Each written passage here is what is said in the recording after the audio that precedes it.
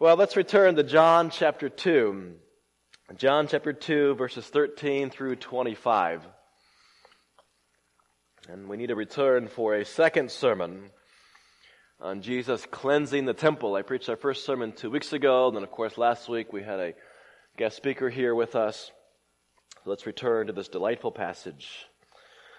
And we will have to put some pieces together this morning from various sermons that I've preached through the last several years, actually. And so this will be some review to try to understand what's really happening here. In 3 successive narratives, between chapters 2 and 3, John introduces us to Jesus as the creator of the new wine, a symbol of the new creation, the builder of the new temple, and the author of the new birth. And the central narrative records Jesus' first cleansing of the temple. The second cleansing, recorded in the synoptics, Matthew, Mark, and Luke, occurred much later during Jesus' final week in Jerusalem, just before he died. And 2 weeks ago, I explained the double cleansing view. Today, what I want to do is get this passage situated both geographically and theologically. All right? So verse 13. The Passover of the Jews was at hand, and Jesus went up to Jerusalem. In the temple he found those who were selling oxen and sheep and pigeons, and the money changers sitting there.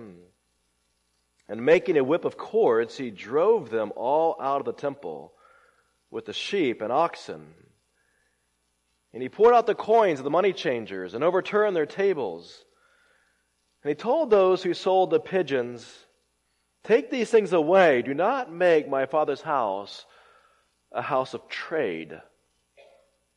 His disciples remembered that it was written, "Zeal for your house will consume me." So the Jews said to him, "What sign do you show us for doing these things?" Jesus answered them, "Destroy this temple, and in 3 days I will raise it up." The Jews then said, "It has taken 46 years to build this temple, and will you raise it up in 3 days?" But he was speaking about the temple of his body. When therefore he was raised from the dead, his disciples remembered that he had said this, and they believed the scripture and the word that Jesus had spoken. Now when he was in Jerusalem at the Passover feast, many believed in his name when they saw the signs that he was doing.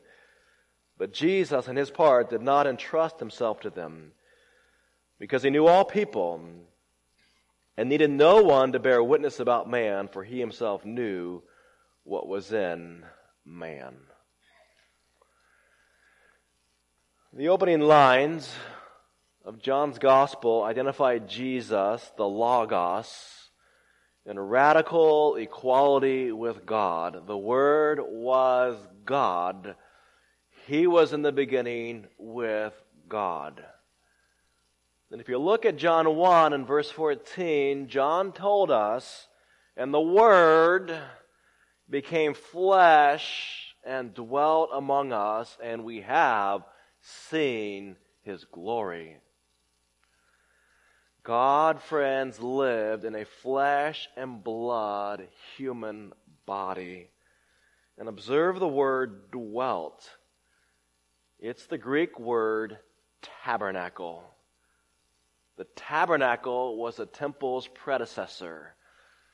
And the term tabernacle instantly connects us to a lengthy backstory running through the entire Old Testament concerning a tabernacle and a temple. If indeed Jesus is the Word, God, tabernacling among us, how does that affect your interpretation of John 2 and verse 19? Jesus answered them, "Destroy this temple, and in 3 days I will raise it up." Now, do the Jews understand Jesus' statement? Well, they respond in verse 20. The Jews then said, "It has taken 46 years to build this temple. And will you raise it up in 3 days?" They cannot imagine Jesus single-handedly reconstructing a building that took 46 years to construct in a mere 3 days. But Jesus is not speaking of Herod's temple. Keep reading. But he was speaking about the temple of his body. So again, here's a crucial connection. Jesus deliberately associates the temple or the tabernacle with his body. So what is the relationship between the temple and Jesus' incarnation, his body? Let's begin with that question today, and let's start at the beginning. Way back in the Garden of Eden, God lived in the presence of man. They lived in the garden. God's presence came down into the garden. And God's presence is closely associated with, if not at times synonymous with, God's glory. God's presence, God's glory, they're often used interchangeably. But of course, man fell in the garden, and God withdrew his presence, and the earth was plunged underneath a curse. And did you know that Genesis never refers to the glory of God? Apparently, God and man cannot occupy the same space any longer. However, in Exodus, God's glorious presence suddenly appears. God redeems his people from slavery in Egypt. He sends plagues upon their captors. He splits apart a sea of water, and he feeds them in the wilderness. Then in Exodus 16 and verse 6, we discover for the first time the word glory associated with God's presence. Listen to these words.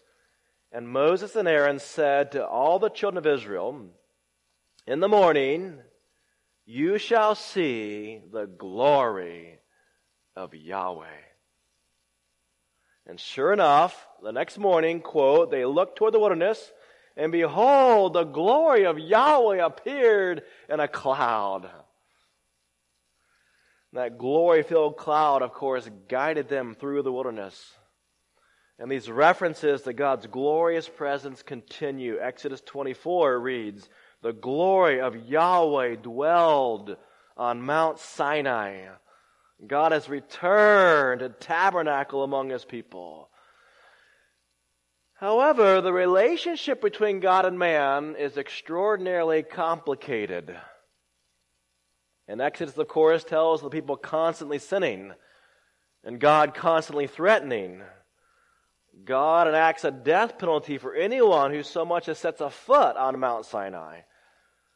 Then again, God gives the people a plan for building a sanctuary. And God determines that he will tabernacle, he will dwell right there in the middle of the 12 tribes. But that complication continues through Exodus chapter 40, where we read of the tabernacle's completion. Here's how Exodus ends. Then a cloud covered the tent of the congregation, and the glory of Yahweh filled the tabernacle. And Moses was not able to enter into the tent of the congregation because the cloud abode thereon. God's glory goes in, and Moses goes out. God and man cannot occupy the same space. Nevertheless, we are better off than we were in Genesis, where God's glory is nowhere to be found in any temple anywhere. Then again, don't forget that God's glorious presence was lethal. In 2 Samuel 6, when Uzzah touches the ark as it lurched on its ox cart, he collapsed dead. Fast forward now some 5 centuries after Exodus to 1 Kings chapter 7, and here we have a record of the completion of Solomon's temple. And it sounds eerily similar to Exodus chapter 40. And when the priest came out of the holy place, a cloud filled the house of Yahweh, so that the priest could not stand to minister because of the cloud. For the glory, the presence of Yahweh filled the house of Yahweh. Does that sound familiar? Same cloud, same glory, and same problem. The glory of God goes in and the priests go out because God and man cannot occupy the same space. And listen to what Solomon says. Then Solomon said, Yahweh has said that he would dwell in thick darkness. God shrouds his glory away in mysterious gloom. He's back behind the veil. He's isolated. He's distant from his creation. And all too soon, Israel forsakes Solomon's temple for idols. After 400 years, the temple is finally destroyed by the Babylonians. After 70 years, the returning exiles come and rebuild the temple. But curiously, we never read of God's glorious presence like a cloud returning to that post-exilic temple. God's presence does not come back. In fact, Ezekiel has a great vision of Yahweh's presence leaving the temple. God's glorious presence has disappeared.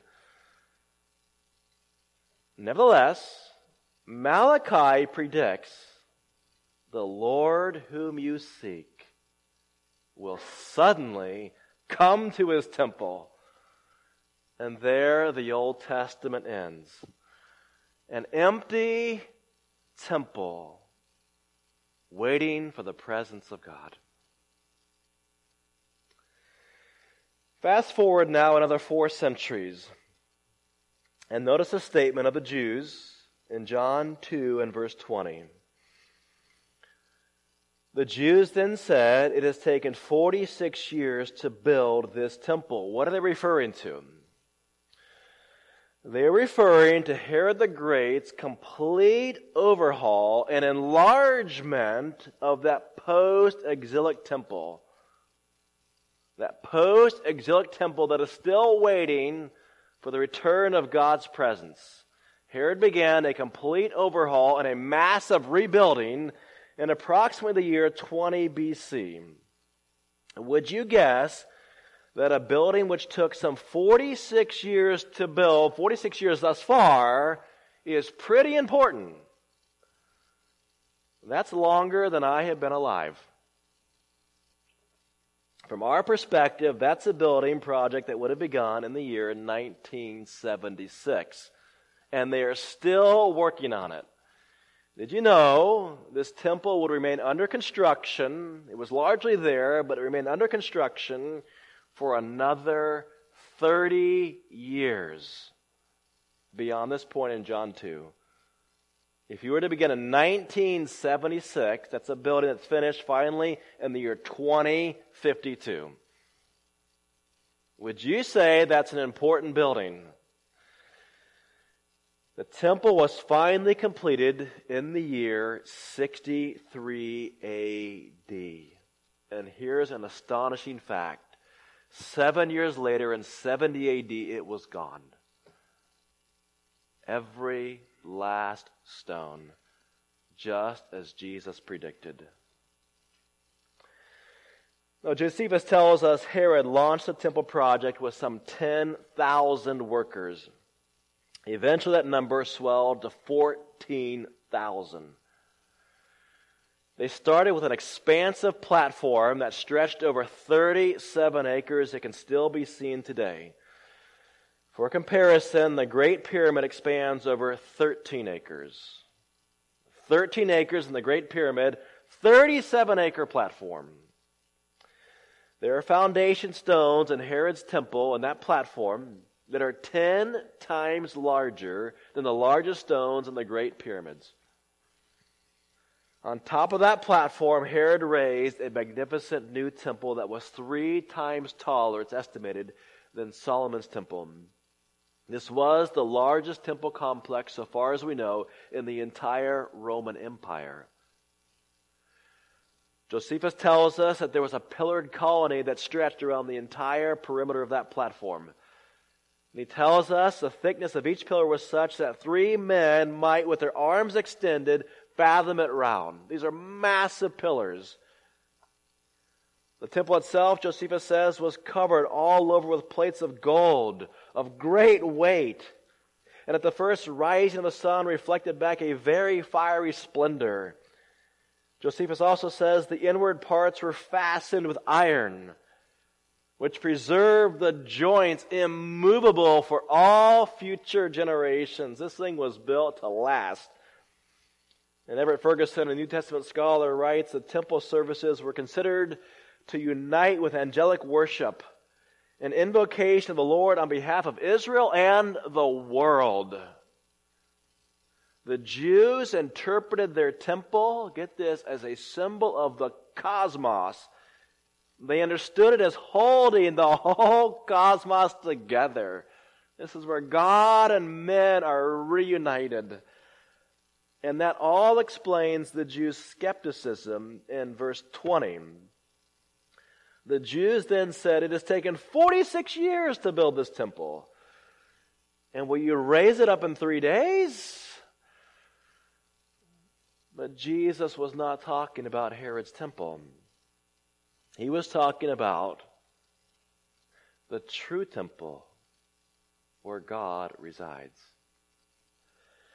What the Jews did not admit, but what Jesus undoubtedly knew, and you know also because I've told you previously, was that the Holy of Holies in Herod's temple was empty.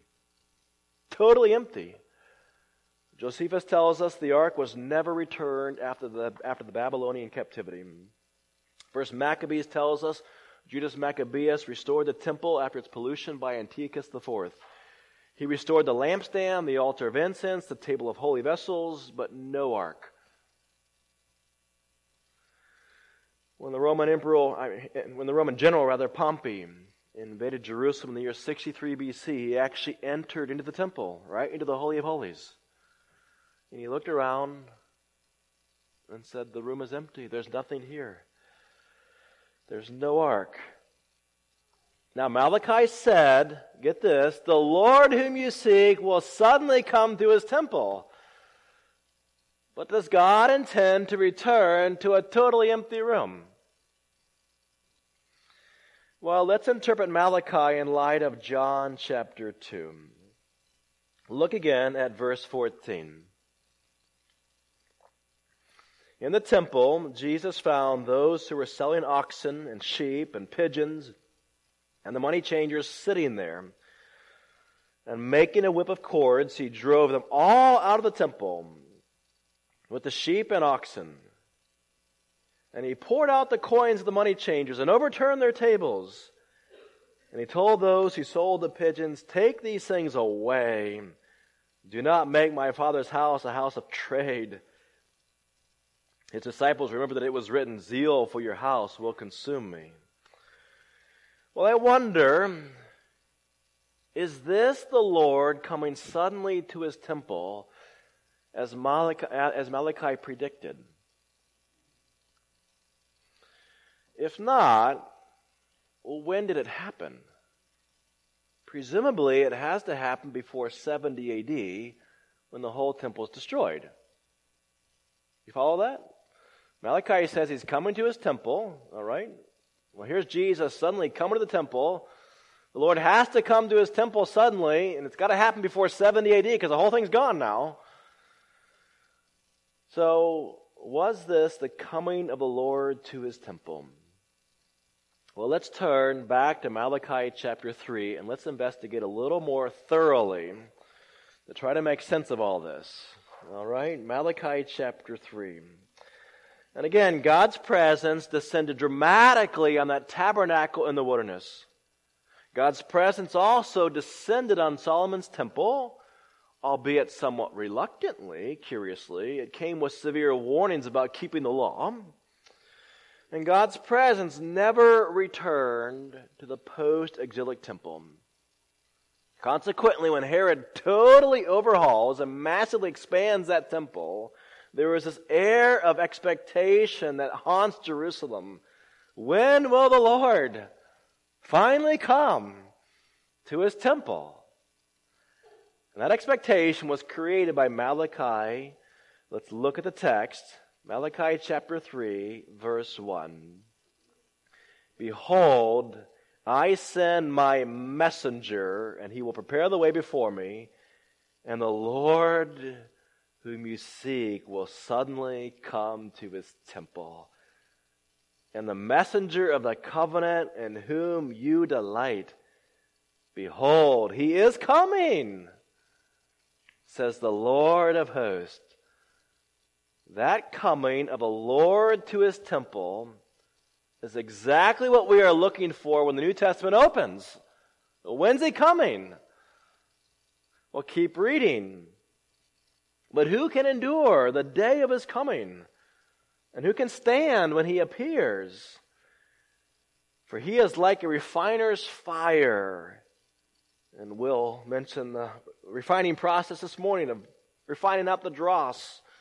And like a fuller's soap, he will sit as a refiner and purifier of silver. And he will purify the sons of Levi and refine them like gold and silver. And they will bring offerings in righteousness to the Lord. Then the offering of Judah and Jerusalem will be pleasing to the Lord, as in the days of old, as in the former years. Friends, when the Lord comes to his temple, he comes as a refining fire. The refiner's fire just purges that dross right out of the metal. Will and I didn't compare notes this morning. All right? But that fire purifies, it cleanses, it removes the dross. The fire of purging produces an offering that is pleasing to Yahweh. Now, of course, we do not read of Jesus offering a sacrifice in John 2 or lighting a fire, nothing like that. We don't read of that in the later cleansing either. But in fact, he does cleanse the temple. So does this passage somehow relate to the future cleansing of the temple? Is that the metaphor here, the image here that it's pointing to? Jesus cleansing the temple. Well, let's keep investigating. The passage also speaks of a fuller. A fuller is someone who worked to cleanse cloth, particularly wool. The alkali soaps he used were designed to clean cloth of all impurity. Now, I'd like for us to get an image in our minds. Can you imagine how filthy the robes of the Old Testament priests became through animal sacrifice? Have you ever butchered an animal? I'm guessing that most of you have not. All right? Brother Norman's butchered animal. Was it messy? I'm guessing it was very messy. All right? The blood volume of a sacrificial lamb is approximately a gallon. And Josephus tells us that approximately 250,000 animal sacrifices were made at Passover in Jesus' day. That means the priest would have drained some 250,000 gallons of blood. An average backyard swimming pool contains about 20,000 gallons of water. 20,000 gallons of water in a swimming pool. 250,000 gallons of blood. Friends, every Passover, a river of blood drained off the Temple Mount and into the Kidron Valley below. And the Jewish Mishnah describes part of the process. Quote, the priests stood in rows, and in their hands were basins of silver and basins of gold. An Israelite slaughtered his offering, and the priest caught the blood. The priest passed the basin to his fellow, and he to his fellow, each receiving a full basin and giving back an empty one. The priest nearest the altar tossed the blood against the base. Now try that 250,000 times. You can hardly imagine a filthier job than slaughtering so many animals. Blood was everywhere. It sloshed over the bull's rims and stained the garments of those priests. Its metallic stench just burned the nostrils, and it just hung heavily out there on the air. By Passover's end, the priestly garments reeked of smoke and animal detritus. And the fuller's job was to return those wretched garments to their clean, white, original condition. Is that a job that any of you want? That's the image that Malachi puts into our minds. A complete purging, a complete cleansing. Now, was Malachi fulfilled when Jesus cleansed the temple? And the answer is, I personally do not believe that Malachi was fulfilled in either cleansing of the temple. However, I do believe that Jesus' cleansing of the temple was merely the symbolic first gesture of a much more thorough cleansing to come. A purge so thorough that it resulted in the complete abolishment of the whole old covenant and the inauguration of a new covenant. A purge so thorough that it wiped Herod's temple right off the face of the earth. And in the midst of that, I do believe that the Lord came suddenly to his temple. So how does that all come to be? Well, let me take the rest of our time together and give you two reasons why I believe this. The first comes from the aftermath of a later purging of a temple that Matthew records in chapter 21. We don't have to turn there, but Matthew tells us that Jesus found himself, after purging the temple, cleansing the temple, suddenly engaged in a heated argument with the Jewish religious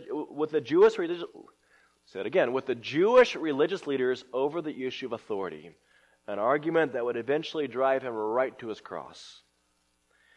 At the epicenter of that argument, Jesus asked the authorities whether they have ever read in the Scripture these words: "The stone that the builders rejected has become the cornerstone. This was the Lord's doing, and it is marvelous in our eyes." He's talking about the building of a whole new temple. Jesus then goes on to predict the total and absolute destruction of Herod's temple. Right there in that final week. Every last stone, he says, will be hurled down to the ground. Well, that sounds to me like he is about to purge away the entire Old Testament temple, all of its systems, the whole Levitical priesthood, and he is about to build a whole new temple with a rejected cornerstone. We're starting all over again with something entirely different.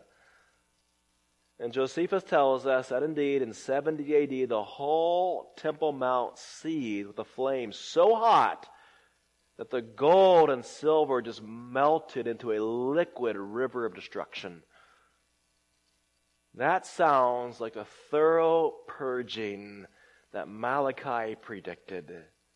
Jesus' cleansing was merely a symbolic gesture of a much more thorough purge that resulted in the obliteration of the whole thing. It's gone. The second reason I believe that Jesus' temple cleansing was merely a symbolic gesture of a much more thorough purge resulted in the destruction of the old covenant and the inauguration of the new covenant is found in verse 1. Notice the words, the messenger of the covenant. What does that mean? Well, the Lord comes to his temple, that is true, and Jesus came to his temple. But the Lord is also the messenger of the covenant. What's that all about? When he comes suddenly to the temple, the messenger of the covenant comes. Well, a messenger is somebody who comes along to herald a new rule, or a new empire, or a whole new era. A new era is dawning. And don't forget that your Bible is divided into precisely two covenants. We call them testaments, same thing. You have the Old Covenant, you have the New Covenant. And let me make now 4 observations about these two covenants. All right? This is all part of point 2. 4 observations now, 4 subpoints about the New Covenant, or the two covenants. First of all, in Jeremiah 31, God prophesied a day was coming when he would inaugurate a whole new covenant. The old covenant of Mount Sinai, with its law, with its temple, with its priests, with its sacrifices, is all going to go away. Why? Here's why. Because people broke the covenant. God wrote his law in stone, and we broke the law. So Jeremiah tells us God is going to make a revolutionary change. God isn't going to write his law in stone. God says, I will put my law within them, and I will write it on their hearts. He's going to change our hearts. Well, what about their sins? God says, I will forgive their iniquity, and I will remember their sins no more. Friends, that's the new covenant. God changed your hearts and remembers your sin no more. So Malachi says, look for the Lord to come suddenly to his temple, but know this, when he comes, he is the messenger of the new covenant. He's coming with a covenant, a whole new covenant. So friends, what is Jesus up to in his ministry? Well, we get a clue in the Sermon on the Mount, and that leads us to a second observation. Jesus in the Sermon on the Mount, in fact, all of his preaching, is preaching the new covenant. If you listen to him, this is what he's doing. Jesus takes those laws that are written in stone, and he writes them on your heart. You've always heard that you cannot murder. That's written in stone. Well, let's write that on your heart. You can't even hate. You've always heard that you cannot commit adultery. That's written in stone. Well, let's write that in your heart. You can't even lust. When you reach the end of the Sermon on the Mount, you realize the whole thing is just totally impossible. To keep even one beatitude perfectly, your whole heart would have to be completely transformed from the inside out. When you reach the end of the sermon, friends, you are desperate for that solution in the new covenant. I will forgive their iniquity and remember their sin no more. That's what I need. Well, how is that possible? Well, we can no more save ourselves than a river of blood from some 250,000 sacrificial lambs can save us. We need an infinitely more potent sacrifice.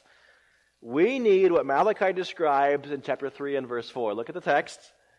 This is what we need. Then the offering of Judah and Jerusalem will be pleasing to Yahweh. We need a sacrifice that finally pleases him. But friends, did Jesus ever offer a sacrifice in the temple? Where's the sacrifice that's so pleasing to God? Well, that leads to a third observation. Jesus did indeed make a sacrifice, but not the sacrifice the Jews were expecting. After cleansing the temple the second time, friends, Jesus just turned on his heel. He left the temple behind for good, and he pronounced its utter and complete destruction. Well, if that's the case, where is this offering that's so pleasing to Yahweh? And when does the Lord ever come to his temple?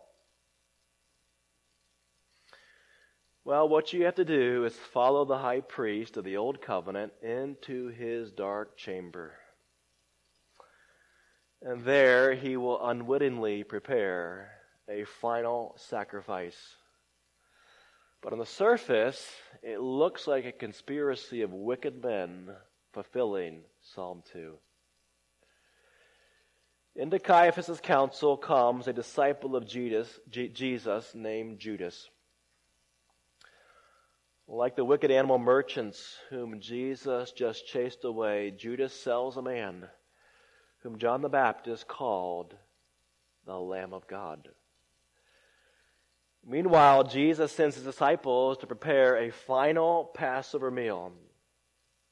Jesus eats the meal, and at every Passover, 4 cups of wine are drunk. The third is consumed immediately after the meal. After the meal, Jesus takes that third cup, and he breaks bread, and he gives it to his disciples. This is my body, which is broken, which is sacrificed for you. Then he dispensed the cup, saying to his disciples, drink of it, all of you, for this is my blood, listen to this, of the covenant, which is poured out for many for the forgiveness of sins. Well, the covenant? The forgiveness of sins? Jeremiah spoke of a covenant of forgiveness. And what does this mean? My blood. A Passover sacrifice. Jesus then sang a hymn with the disciples. And traditionally, the fourth cup would have been consumed after the final hymn. But the texts tell us nothing of a fourth cup being drunk. The Passover concluded with the hymn. Something's very wrong with this to a Jewish listener. The fourth cup is not drunk. Rather, Jesus departs to Gethsemane. The end of the Passover actually has not yet come. The fourth cup has not been drunk. Jesus makes his way from the upper room down through the Kidron Valley, where a river of blood cascades down from the Temple Mount. He walks through the stream and that horrible scar etched in the side of the temple, where the blood mingles with the water flowing from the fountain. Above the flames and smoke of thousands of sacrifice is ascending from the temple's altar. Jesus prays in the garden. And the high priest's men arrive to seize the final sacrifice, to seize an unblemished lamb. Jesus stands trial before Caiaphas, the high priest, and unwittingly the high priest continues his preparation of the final lamb. That is the beautiful irony of Jesus' trial. It was the high priest behind it all, preparing the final sacrifice. A charge is brought against Jesus. This man stated, here's the charge, I am able to destroy the temple of God and to raise it up in 3 days. That's the charge. Caiaphas turns to Jesus. Do you make no answer? What is it that these men are testifying against you? Jesus remains silent. Caiaphas, indignant, says, I adjure you by the living God that you tell us whether you are the Christ, the Son of the living God.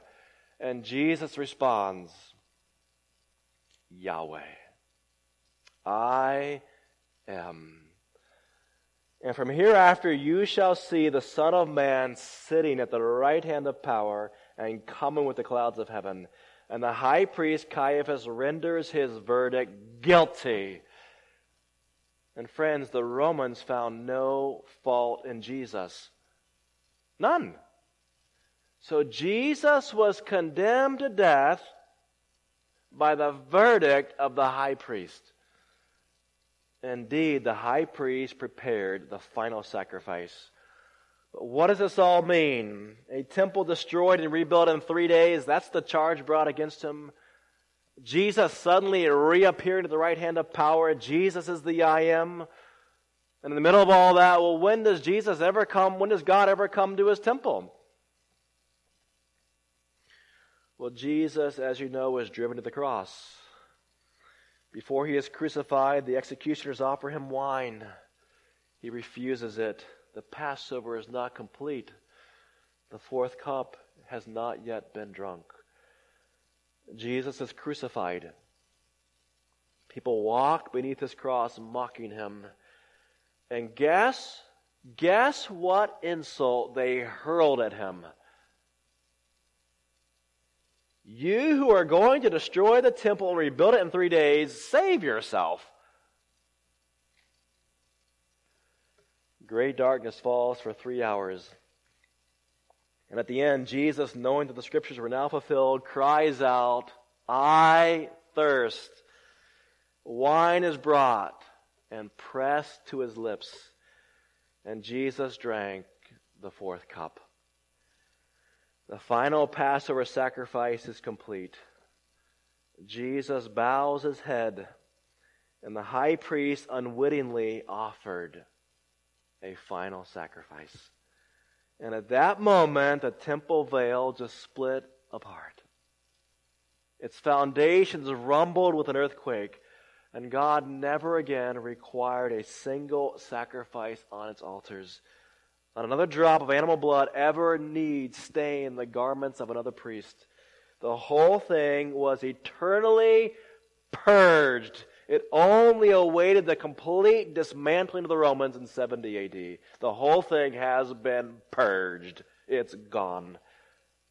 And when that temple veil opened, anyone could peer right into the Holy of Holies.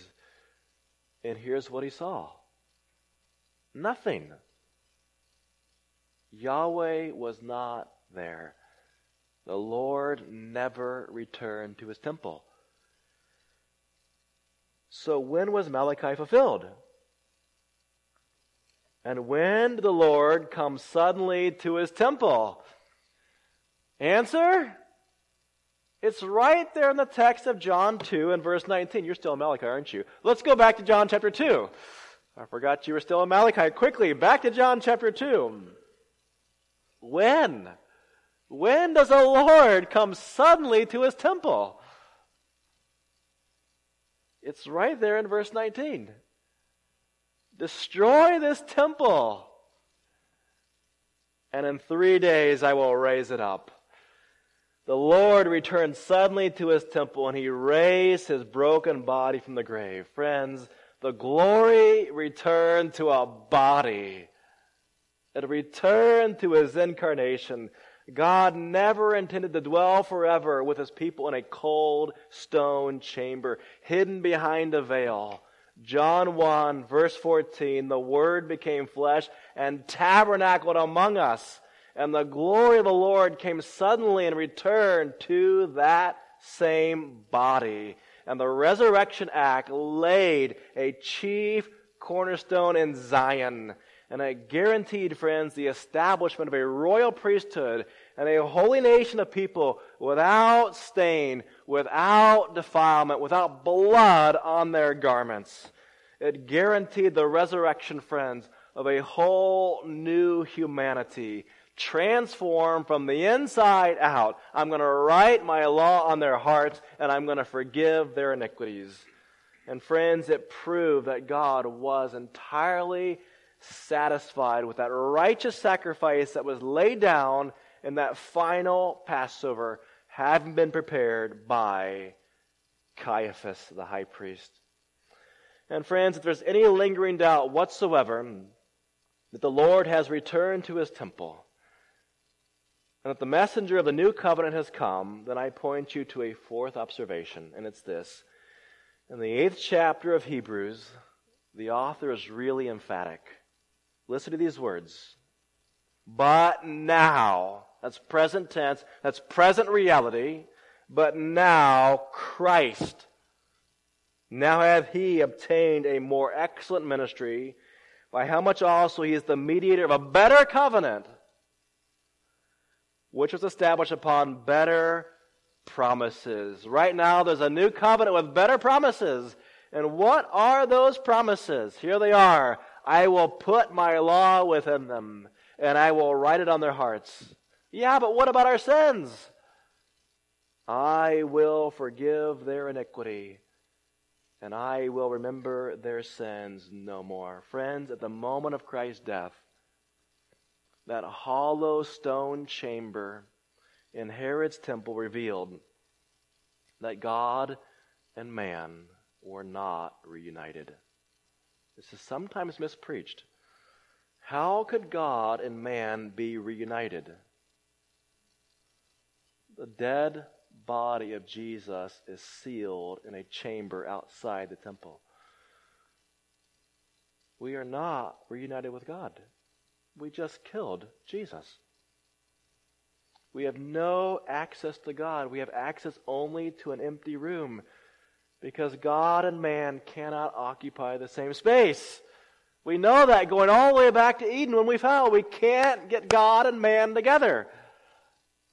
But at the resurrection, when Jesus returns suddenly to the temple of his body and raised his humanity from the ground, we have, friends, free and complete access to God through the messenger of the new covenant. And friends, we no longer celebrate the Passover meal at the center of the old covenant. We now celebrate communion. This is the central meal of the new covenant. So can we take a moment here and just really prepare our hearts for communion? If it helps to turn to Jeremiah 31, verse 31, let me encourage you to do that. And notice these two provisions of the new covenant. I will write my law on their hearts, and I will forgive their iniquity and remember their sin no more. Let's take a few moments as believers. Let's analyze our hearts and confess our sin and prepare to take communion. This is a table reserved for believers. We encourage you, if you're not a believer, to just simply observe and also to pray and ask for the cleansing that can come only through Christ.